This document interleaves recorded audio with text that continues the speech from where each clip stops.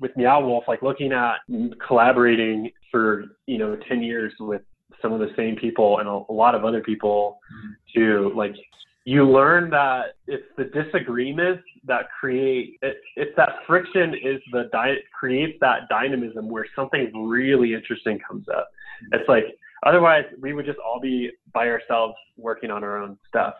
It's like, it's in the dynamics of those diverse perspectives, which always create friction that like something really good, something really interesting pops out. It's that collective intelligence, and you can't really mine that collective intelligence without being comfortable with the friction. You're just going to get tired and give up. Hi, my name is Stuart Alsop, and this is my podcast, Crazy Wisdom, where I interview creative people about their meditation, mindfulness, and yoga practices, and how those practices help them to tap into creative flow on a daily basis. Today I interviewed Corvas Brinkehoff, the CTO and co-founder of Meow Wolf, a fascinating art exhibition in Santa Fe, New Mexico that is best described as a psychedelic art playground with traces of Burning Man and Disneyland thrown together. He has some powerful things to say about how to stay creative and the role that mindfulness plays in creativity. We go deep on this one. If you like this podcast, please find us on iTunes or Stitcher by searching for Crazy Wisdom and hitting subscribe. We also have audio on SoundCloud. Thanks, and have an amazing day. My name is Corvas Brinkehoff. I am one of the co-founders of Meow Wolf, as well as our Chief Technology Officer. And how long have you worked at Meow Wolf? We are 10 years old, almost exactly to the day. Yeah. And I guess we'll just get right into it. How has your mindfulness practice evolved as you've been creating this constantly evolving project? It's evolved a lot because we started this when I was in my early 20s. So I've really grown up in a lot of ways. I've grown up with Meow Wolf. And so all of my personal growth, over the last decade has been in or around Meow Wolf, so it's been monumental. I mean, I just look back on like where I was 10 years ago and where I am now, specifically around, I don't use the word mindfulness a lot in my vocabulary, but how I relate to that, like my ability to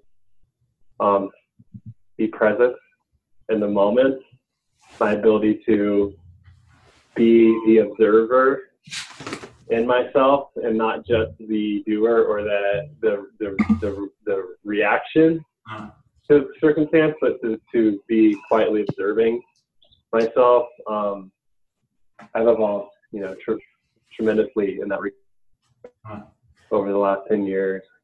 I don't think that I would be able to do what I do without it. There would be too many friction points, that would be overwhelming. So when did you start, when did you start your formal mindfulness or meditation practice?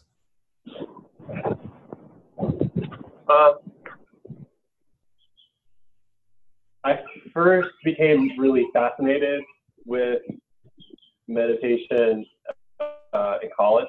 That was my introduction to it, was through some friends who were like, basically, doing a lot of experimentation. We were experimenting with like psychedelic substances. We were experimenting with who we are, what our identities were, what it meant to be ourselves, and I was experimenting with meditation and learning how to be quiet in a way that I could then really listen to my world and to myself in a much deeper way. I remember the first time I meditated, I had these moments, these kind of insights. There were these kinds of messages that were waiting for me there. It was super powerful. And from that moment on, I felt like, okay, I get it. And the only instruction I had was, a friend of mine was like, there was no instruction really. It was like, we were both kind of experimenting around it. And he said, you know, I read something about meditation that it's really about focusing on your breath. Mm-hmm. And like, that was it. That was all I had to go on. But that's all I needed. And to this day, like, I have a lot of different things I've done, different like approaches and structures to meditation that I've tried on. Mm-hmm. Ultimately, like, it all comes back to that starting point of just like focus on my breath, let my mind kind of unwind until I reach a quiet place. Huh. And that the breath is so key to the meditation practice because it's always there. So it's like you don't need anything extra. You've always got your breath. You can always be, oh, I'm in an inhale or I'm in an exhale. And it seems to be the connection between a lot of different mindfulness practices. Like if you go look at Tibet, their mindfulness practices, a lot of those beginner practices start with the breath. And then if you go to Thailand, the same thing. In India and yogic practices, it's all about the breath. So it's I think it's a key point you bring up. Do you practice yoga as well?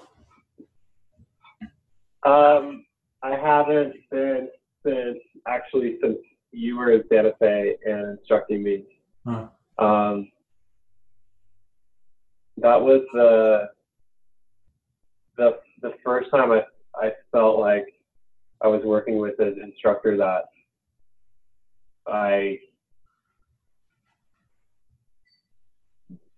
the intention behind the practice was the intention I had for doing it in the first place. Mm.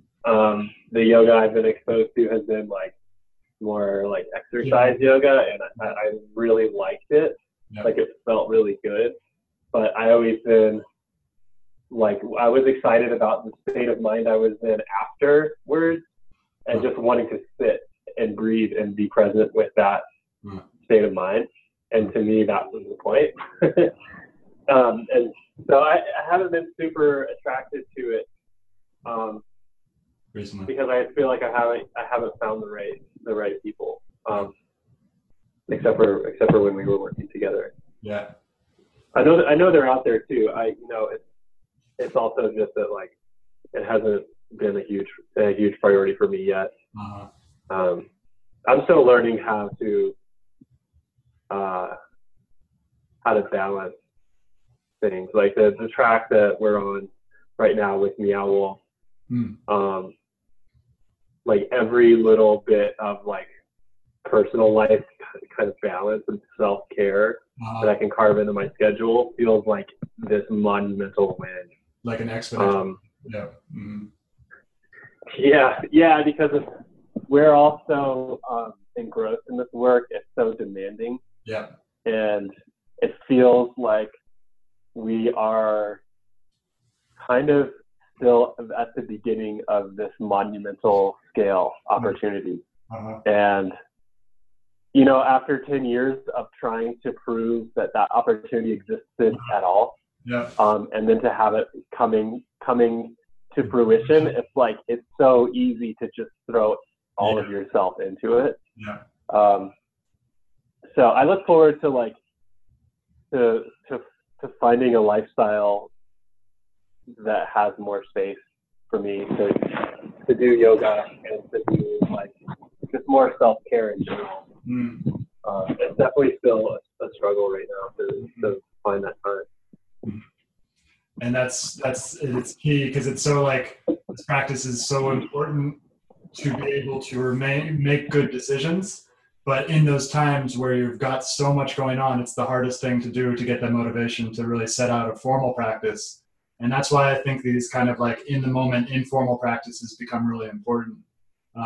So totally. Just like, yeah, do you have any of those informal practices? Like when things are Absolutely. Can you explain some of those? Yeah. I have, I rely on those, you know, and in some ways, like, I feel like that's if I'm a student of this kind of realm, if I'm a student of learning how to be kind of my best self, my most authentic and peaceful and joyous self, like the way that I'm studying that right now is more in these moments. It's like, how do I maintain a certain mindset even when the moment itself is extremely challenging? And that feels like really significant work to be doing right now. And maybe completely essential for me not to like completely lose my mind like and let the moment kind of overtake me or something. But yeah, so I have a number of kind of tools that I use to that end. I've gotten really into this idea of environmental triggers, which is a kind of like marketing psychology term, where you intentionally leave like a mark or a symbol that causes people to remember something or to think of something, for their mind to flash momentarily onto that thing. So like a lot of marketing, you know, they're doing that to try to like empower their brand or sell stuff. But we can just as easily use that same psychology to attune our consciousness to things that we want to be attuned to. So I wear this little, it looks like a watch. It's called a store caddy, and it's a really simple little rectangular brass watch-looking object. Most people just assume it's a watch at first glance. But actually, it just counts. You press in this little button and it clicks over a digit, and it counts from 0 to 99, and then it starts over. So there's just 2 digits. It's a very simple device. And I use it to count times that I think of something that I want to remember, that I want to encourage myself to be attuned to.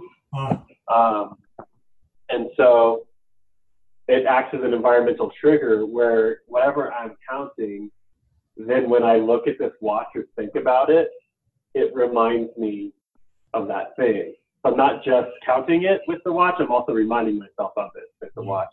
And so I choose things, I choose things that are empowering, that get me centered and grounded.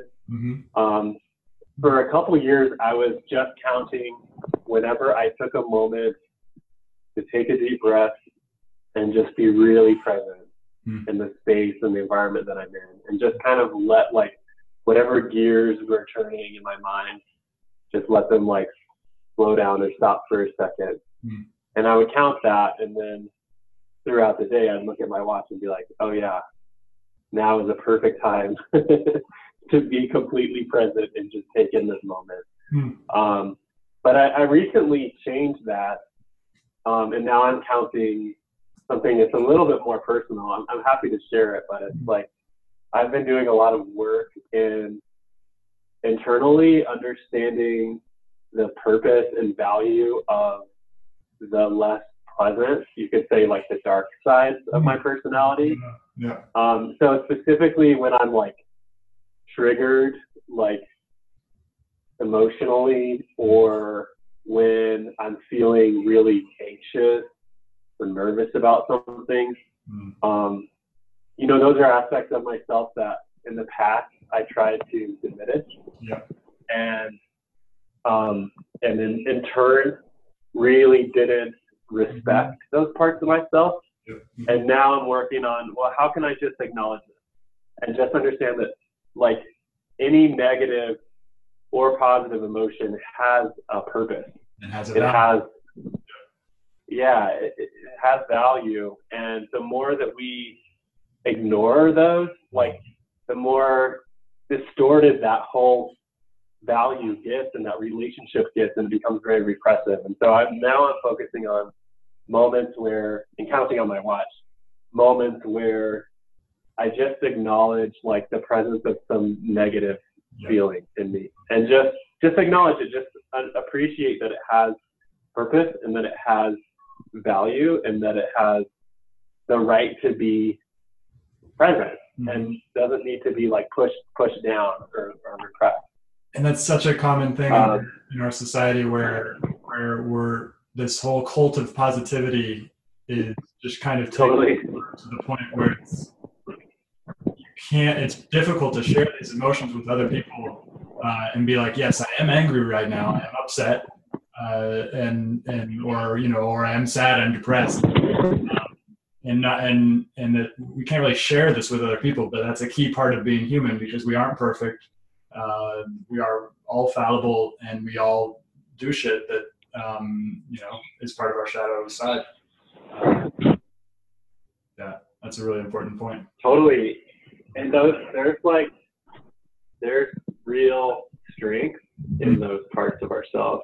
Like fear and anxiety is such a powerful motivator. Yeah. And if you can have a good relationship, it's not a pleasant, doesn't make those feelings pleasant, but you can still have a good relationship with an unpleasant feeling.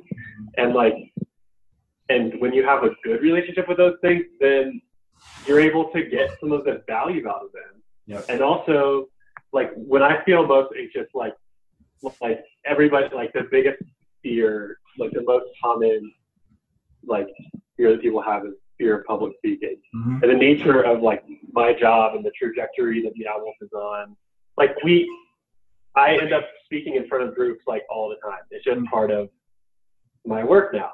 And it gives me tons of anxiety, and as it should, maybe. Like that's not that unusual of a thing. But when I just breathe into that anxiety and like acknowledge it, like and understand that it has value and a purpose here, it's like that part of myself can just kind of chill out. Yeah. And it doesn't go away, but it amplifies. The more you repress it and ignore it, like the louder it gets, you know? And so it's actually like, it's super empowering to just acknowledge that stuff and accept it.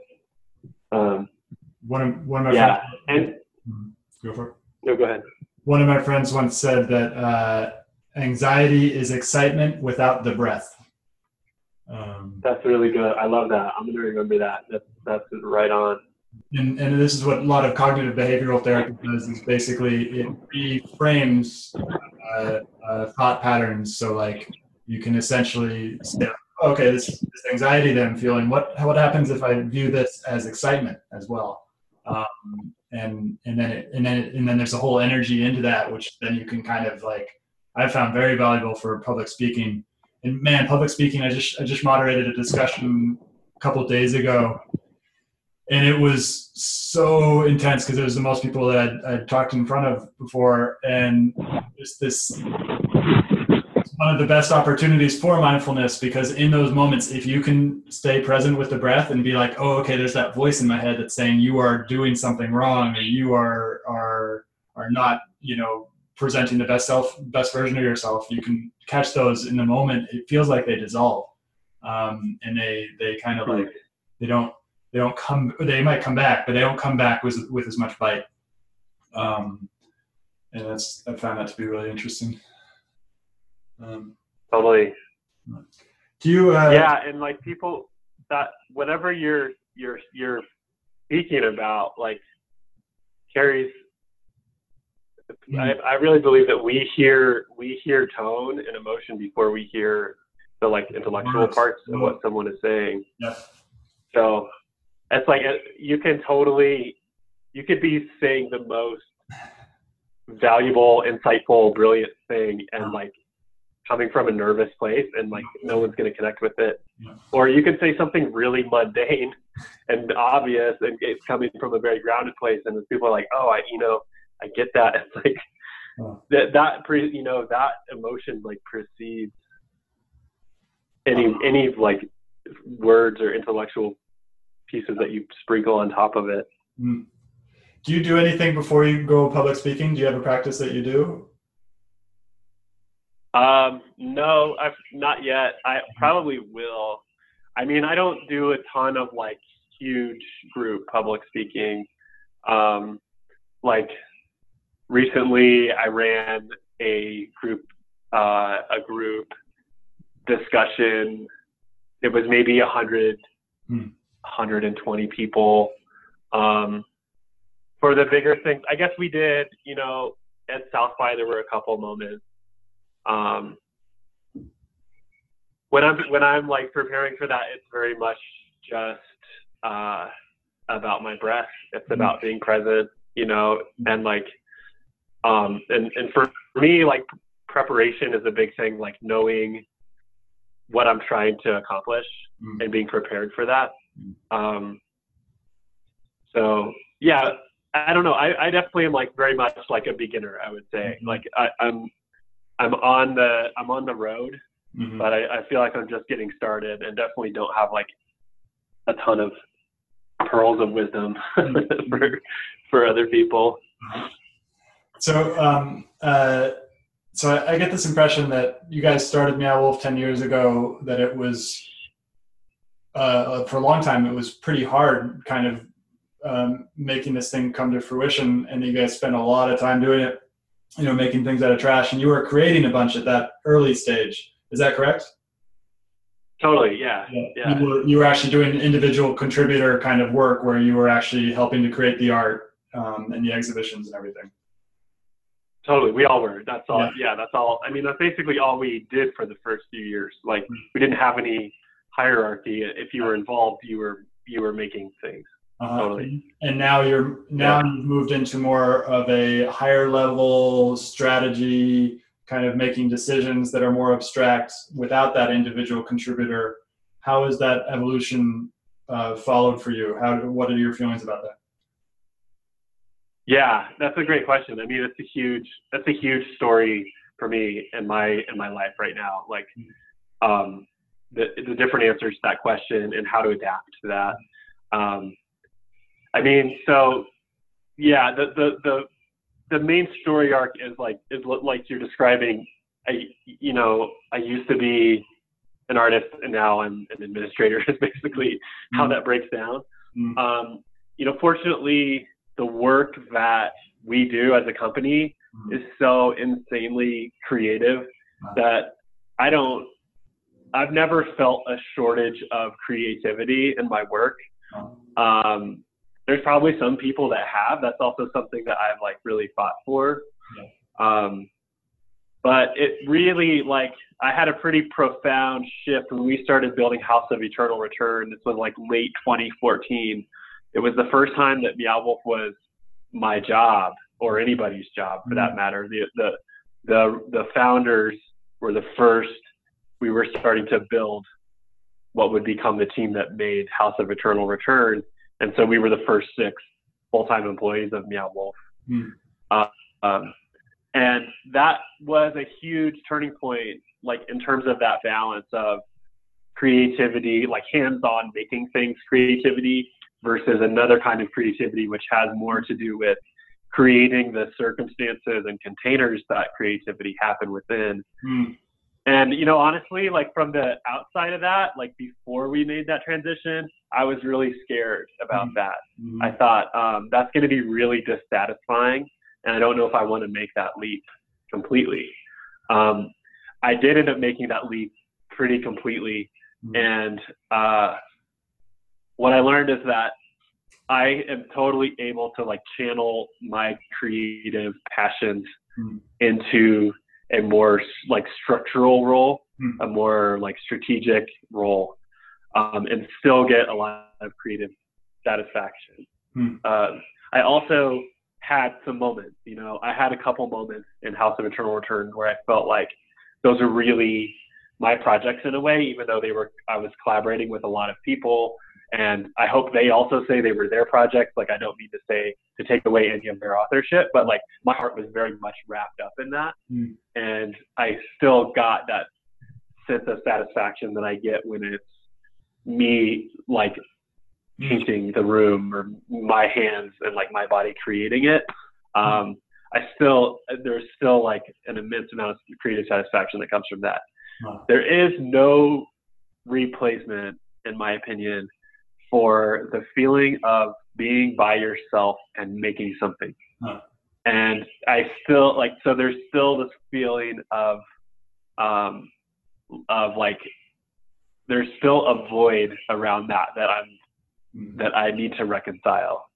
And the way that I reconcile that in my mind is that it's something that I'll get back to when we get Meow Wolf to a point where, you know, I feel like I can take a little bit more space away from it. Yeah.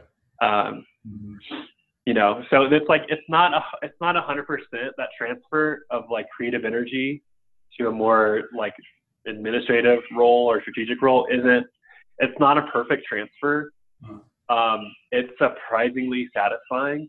And I still have like this piece of myself that I have to figure out what to do with. It's like, I just, you know, there's nothing like being in your studio, in your space, like creating and just letting something come out of nothing, you know?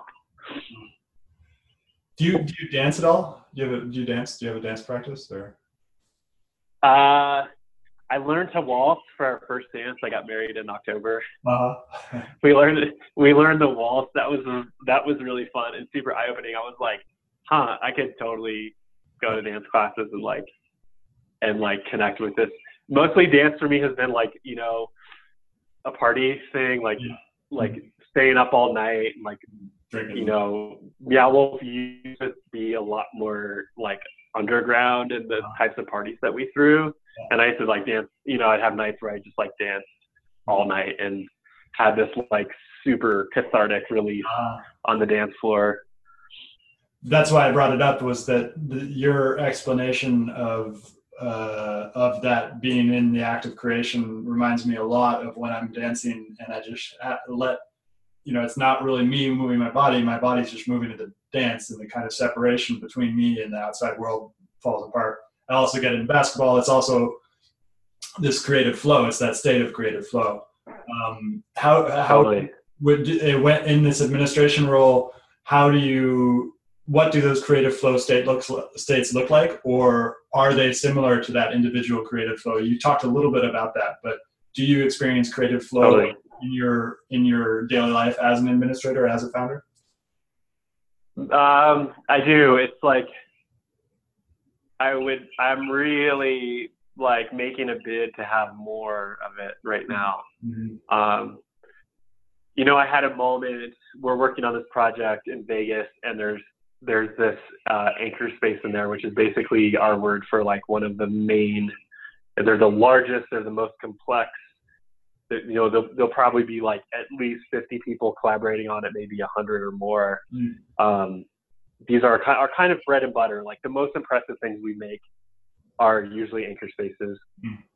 And I'm creating, you know, this script for how this projection mapped room is going to evolve over the course of 30 or 40 minutes. And it's all based on existing imagery.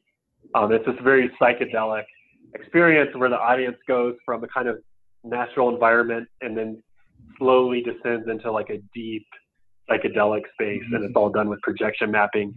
And I spent about 2 hours kind of creating the script, which is basically pulling a lot of inspiration imagery from all over the internet and then sequencing it just into a large multi-page document. And like, man, I had some great music on, and I was like deep. I was like really feeling it, you know, it's like very connected creatively. And then I haven't really had a moment like that in the last couple of weeks. And I hadn't had a moment like that for maybe a month or two before that. So they're pretty few and far between. Mostly I get that creative flow feeling when I'm working with a team and I feel like we're really on the same page, and we're like pushing something forward. We're developing an idea and like setting some big gears in motion. But then it's that usually the people on that team that end up taking that little momentum we built and actually like exercising that and deepening that. And so I'm like context switching all day. And I just get like these little bursts, and then I jump and then into another context. So you're essentially setting the conditions for the creative flow to then come out of other people, basically. Yeah, exactly. Yeah. Which is like, there's a feeling of efficacy there that is super exciting creatively. Fulfilling. Like to be able to set all these things in motion, and then they're just like going, and I come back and check on it a week later, and they've made these like brilliant things and taken things so much further than I could have on my own. Like super exciting. But ultimately, yeah, man, I'm in transition right now into a more creative role. I think all of us are. Like all the founders, we started out, and when we started really building the company Meow Wolf, which started at the end of 2014, the question was, what is the most valuable thing that I can do? Like, that's the question that I lived by. I think that's the question the founders had to live by. And it wasn't necessarily what's the most creatively fulfilling, what's the most exciting, what's the most joyous thing I can do. It's what's going to give us the best chance of this thing surviving, because we knew that the odds were completely stacked against us. I mean, I think it's a total miracle that we've made it this far. But now that we're doing well, we can ask different questions. We can say, my question right now is what's going to make me most joyous on a day-to-day basis? Like, that's what I'm trying to tune my lifestyle to. What's going to give me joy, And that's what. Go ahead. And that's what I've been figuring out in my own life, is that the more that I find joy, the more effective I become in my life. So it seems like when I fill my own cup up, then it kind of just sprouts out naturally. I don't have to try. I can just kind of like, it just comes out of me, which I find really valuable. Yeah. Do you have any thoughts on that? Yeah, totally. I mean, I believe that 100%. We can only give in a really powerful and sustainable way when we're completely taken care of. Like when we've given to ourselves everything that we need to be centered and healthy, then we can truly share,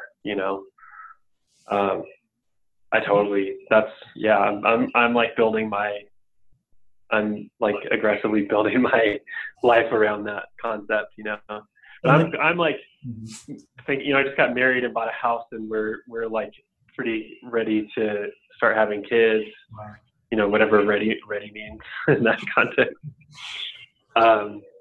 And so I'm trying to prepare myself for that. And like, I'm going to have to be not the most important thing in my life, Interesting. So how do you, and this might come up with kids and everything like that, it seems that friction is an important part of flow, that there needs to be times of friction in order to kind of almost set the conditions right for the flow. How do you deal with those friction states? Or, I mean, even maybe not even dealing with them, but just bringing awareness into them. What's your relationship to these friction states? Yeah, I mean, I've been in a good place. Like the friction used to overwhelm me, and I'd get like really depressed. I would like just kind of, I'd fall into a downward spiral. And I learned in that time that there's always a purpose to be had from those times. There's always like something to be learned from that.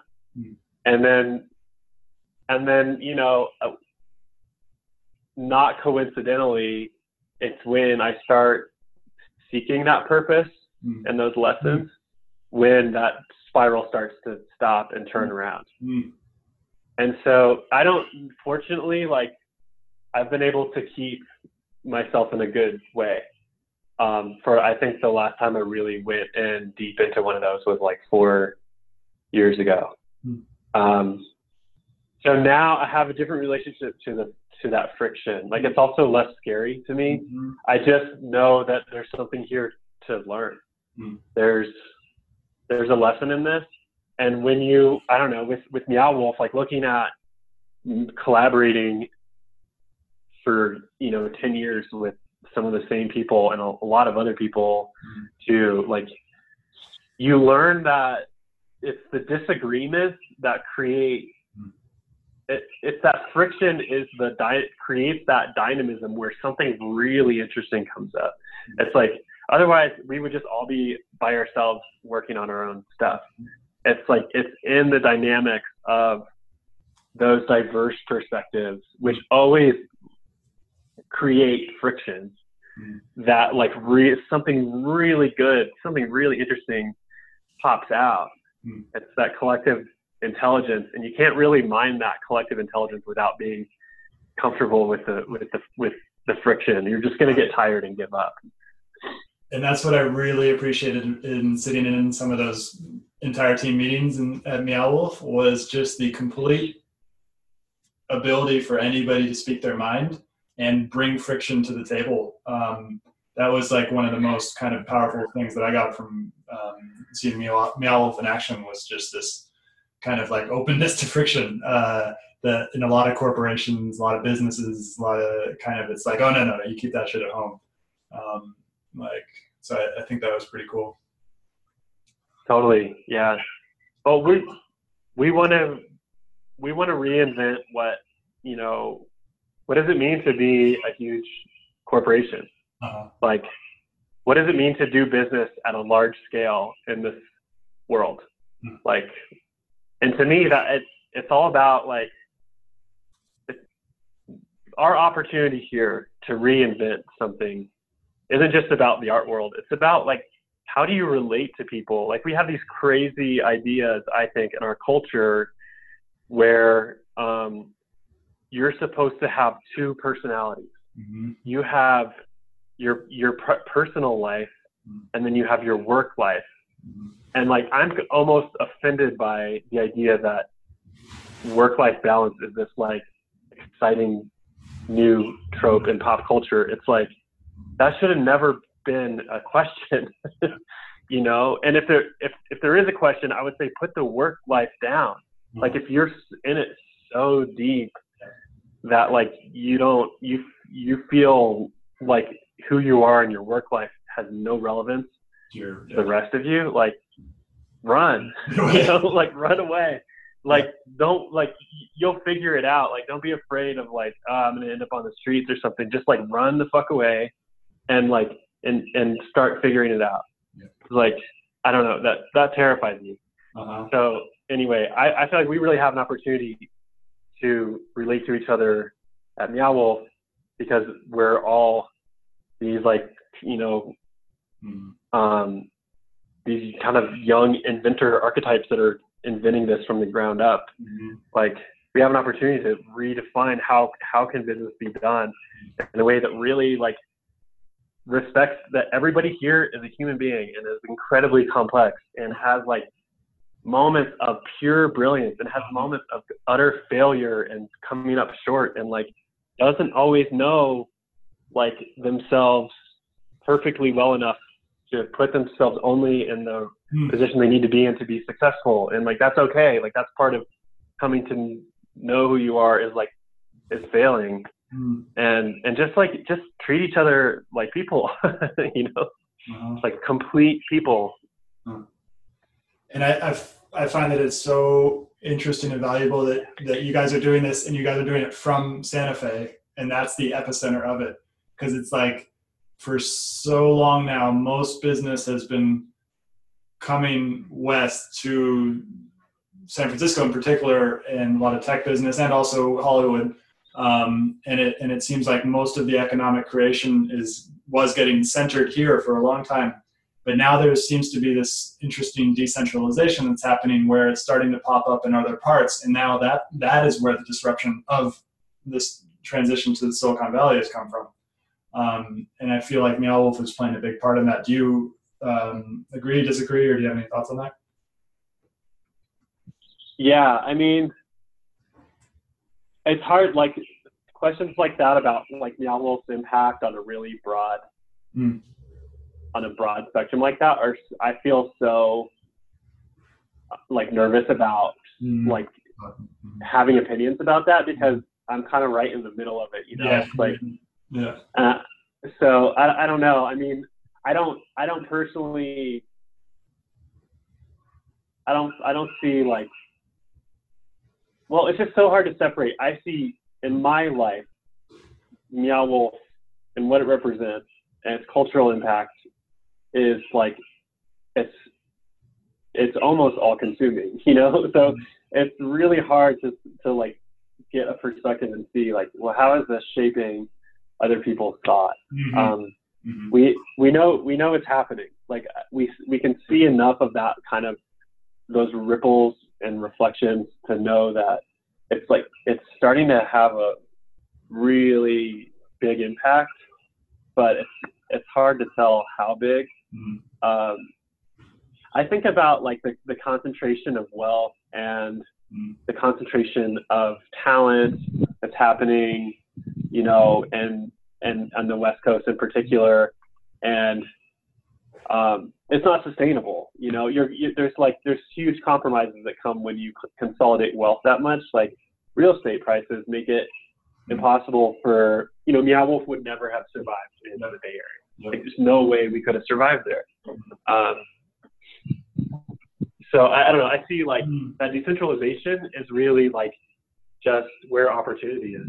It's just that there's a lot more of the world, and you can do amazing things in most of it. Like you don't have to be in one of those epicenters, and it's really nice if for the right person. Like I love Santa Fe. Like I love that from my bedroom right now, I can see like 3 different mountain ranges, like, and what that does for my mind, for like my peace of mind.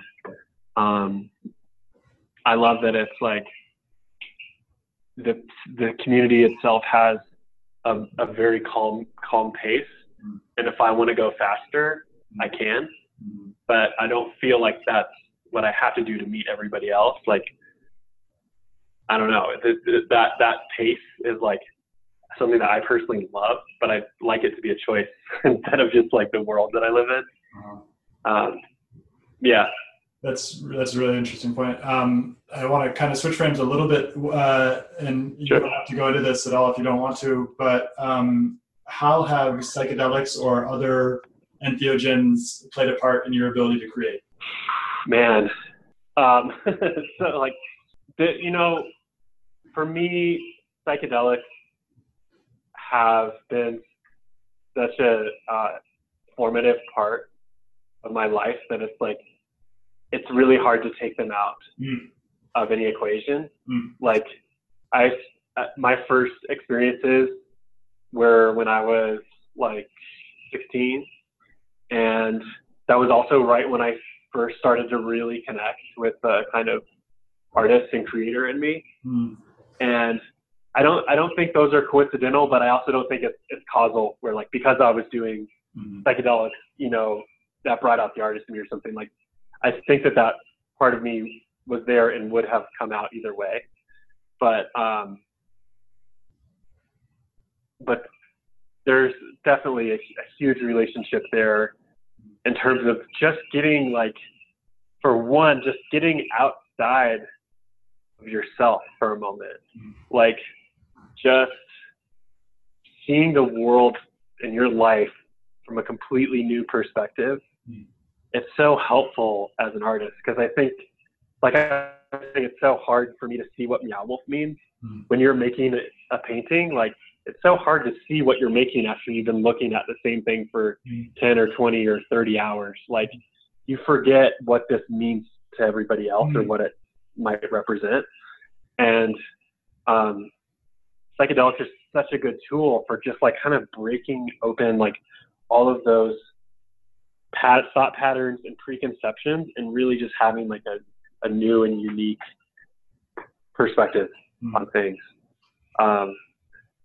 So I don't know. I mean, for me, like they've been just a huge part of my life story, and I'm so grateful that I learned how to have a relationship with them that is like super supportive and really helps me along the way in terms of like breaking down structures, identities, expectations that just don't have a purpose anymore. Like that's really, at this point, like my primary relationship to psychedelics is through drinking ayahuasca,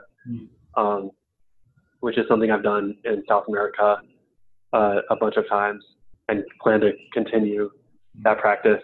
And for me, it's just about shedding my skin, like shedding old layers of myself that were totally beautiful and purposeful or totally problematic. Doesn't matter. They're not serving me anymore. And it's time to just put that stuff down and make room for something new, something more authentic. Yeah.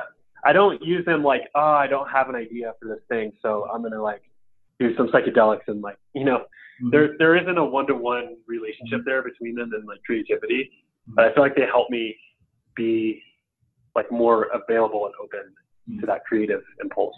Yeah. And that, what you've just said reminds me a lot of what Jay Krishnamurti talks about, which is essentially we as human beings, especially because of conditioning as children where the world is fundamentally uncontrollable, and then as a child building an ego, we force our brains to pretend to control our environment by doing certain behaviors, and then they become our identity and our images. And then through the practice of mindfulness, but also through the practice of communicating with these substances, we can essentially recognize the importance of those identities and images, but then recognize that they ultimately are holding us back as well. And they can hold us back. And so to kind of like take a break from these images and identities, and that's where I feel creativity comes from, is it's in that break. It's in the pauses in between the breath. It's when the mind has not forcefully reached a state of quiet, but the quiet descends on its own. And that's where these ideas come from. And it's like, it's in creative impulses and creativity spurs from this place of silence. What is creativity to you? I had an amazing art teacher in high school who kind of like saved me. Like I was on a really dark path, and she saw something in me, and she taught me how to draw and paint, and I ended up getting a great scholarship to an art school through basically by working directly with her. And you know, she put it really simply. She said creativity is connecting two dots that haven't been connected before. And I thought that was a really powerful and simple and insightful way to think about creativity. But I don't necessarily, like, it's hard for me to put bounds on it either and say like, this is what it is or isn't. Like, I think that creativity is one of the markers of what is fundamentally human. I think about like what this world, what humanity, what Earth will look like in 100 years, and we'll be way past the rise of automation and you know, artificial intelligence at that point. And what is the value of humans if we don't need us for our labor anymore to keep the gears turning? And that's one of the only answers that I can think of, is we can synthesize, we can create. We have the ability to like take some information and project it into the future and do these thought experiments and like try that potential out in our minds and kind of test it. It's just, you know, it's essential to what human beings are. And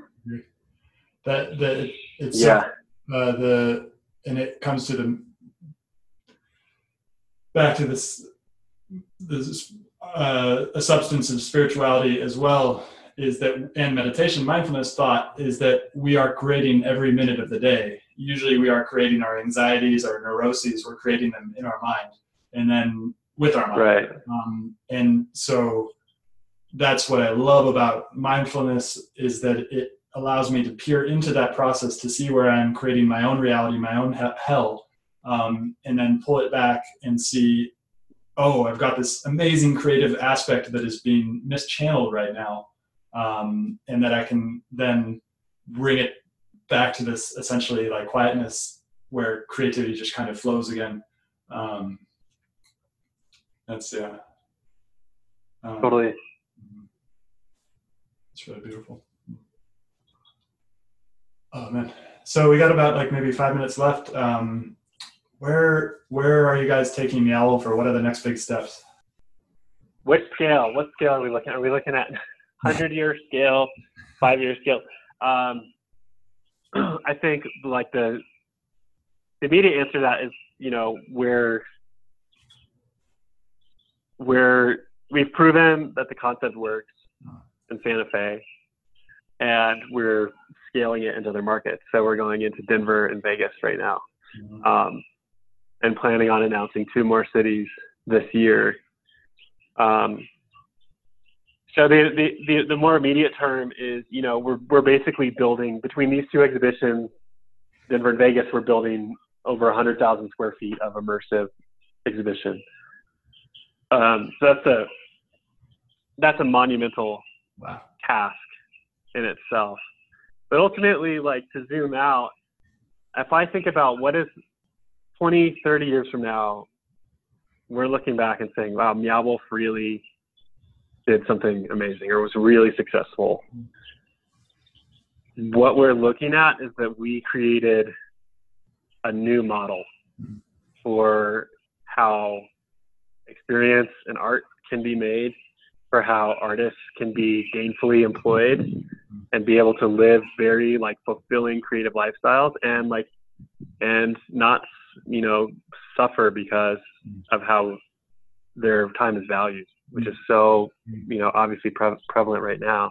And then I think we've built a new audience for visual art, that we've connected a huge amount of people. You know, our audience, if you just stand in the lobby of our exhibition, there's like no discernible, you know, divisions of those people. Like, it's everybody, like socioeconomic status, whatever divisions you might want to impose on any group of people, like, they don't apply to our audience. It's kind of just everybody is coming through there and wants to experience this thing. And that tells me that fundamentally, like, our premise was right. that people just like cinema and literature and music and, you know, the culinary arts, theater, whatever pillars of culture, like the visual arts belong among those. And for whatever reason, they just got lost. Like, the art world just got lost along the way, and the audience left. You know, the audience was like, this isn't for me anymore. Like, I don't have a relationship to this. Like, this is something that appears to be only designed for the super wealthy. I have no efficacy over this. The ideas that are being distributed through this culture are like really weird and complex, and I don't know how to relate to them because I didn't study art history. I don't know. I haven't been privy to that conversation throughout, you know, through art history. They got lost, you know, and that doesn't mean that there can't be a relationship there. We're seeing that absolutely, like, people want to have a relationship to visual arts, to these kinds of experiences. Yeah. So if we're successful, that's what we're doing. Is we're creating those, you know, we're creating those realities. And that's like what you're saying, is that art and creativity are a fundamental aspect of humanity, you go back to thousands of years ago, we started painting on caves and everything like that. And it's just so wrapped up in this whole evolution of human consciousness. And now Totally. and art was essentially taken by forces of historical forces that placed it in a certain socioeconomic strata, and now that seems to be decentralizing again. And that's really interesting. And I want to find out more about it. Yeah, I hope it's true for Meow's sake, but just for everybody's sake. Like, I believe in it completely. Obviously we wouldn't have spent all the blood, sweat, and tears that we did on this if we didn't believe in it. But yeah, I'm excited to see. I'm excited to see where this goes. I'm excited to see who takes the model. Right. Like, Meow just absolutely isn't the right group to make all of the art in the world. It's like, when I say it out loud, it's like, obviously it's super absurd, but like, I'm really excited to see other people take this model and make it relevant to them and their communities. And we'll keep doing our thing. And, of course, I hope we're really successful in that. But like, ultimately, if we are truly successful, we don't just do well with our work. We inspire other people to do well with theirs. And maybe one last thing, if there's one thing, book, idea, concept about how people can learn to become more creative or to remove the barriers that exist against their creativeness, what is one piece of advice, book, or thing you recommend people doing in order to remove these barriers towards creativity? Man, honestly, I think for me, it's really simple. It's like, it's just feeding that part of yourself. Like, if you're a musician, it's like, buy the tools you need to make music and create time and space to do that. Like, I don't think that's the one thing. When I look at, I know a lot of creatives, and a number of them are further in their careers and are successful and established. And there's no like single thing that defines like what prepares you for that, except that they all make time and space and feed that part of themselves. If it's paint, like, buy the paint. If it's whatever your pursuit is, like, you have to feed that, and you have to give it what it needs to develop. And for most people, it's not about buying stuff. It's about time. It's about like, just give yourself time to do something. Like, and if you do, like, it'll just come out. Like, you don't have to do anything. It's just part of you. It just wants to be expressed. So just like, give it a venue, just like literally give it time and space, whatever little bits of like material it needs. And that's it. That's the hardest part, I think, for any like practicing creative, is to just like keep fighting for that time in your life to do whatever it is that you love. Oh yeah. Thank you so much, Corvas. This has been enlightening. Awesome. Yeah. So good talking to you, man. It's just so much love and respect for you. And I hope to keep working with you. I got so much out of the sessions we did when you were out here. I really did.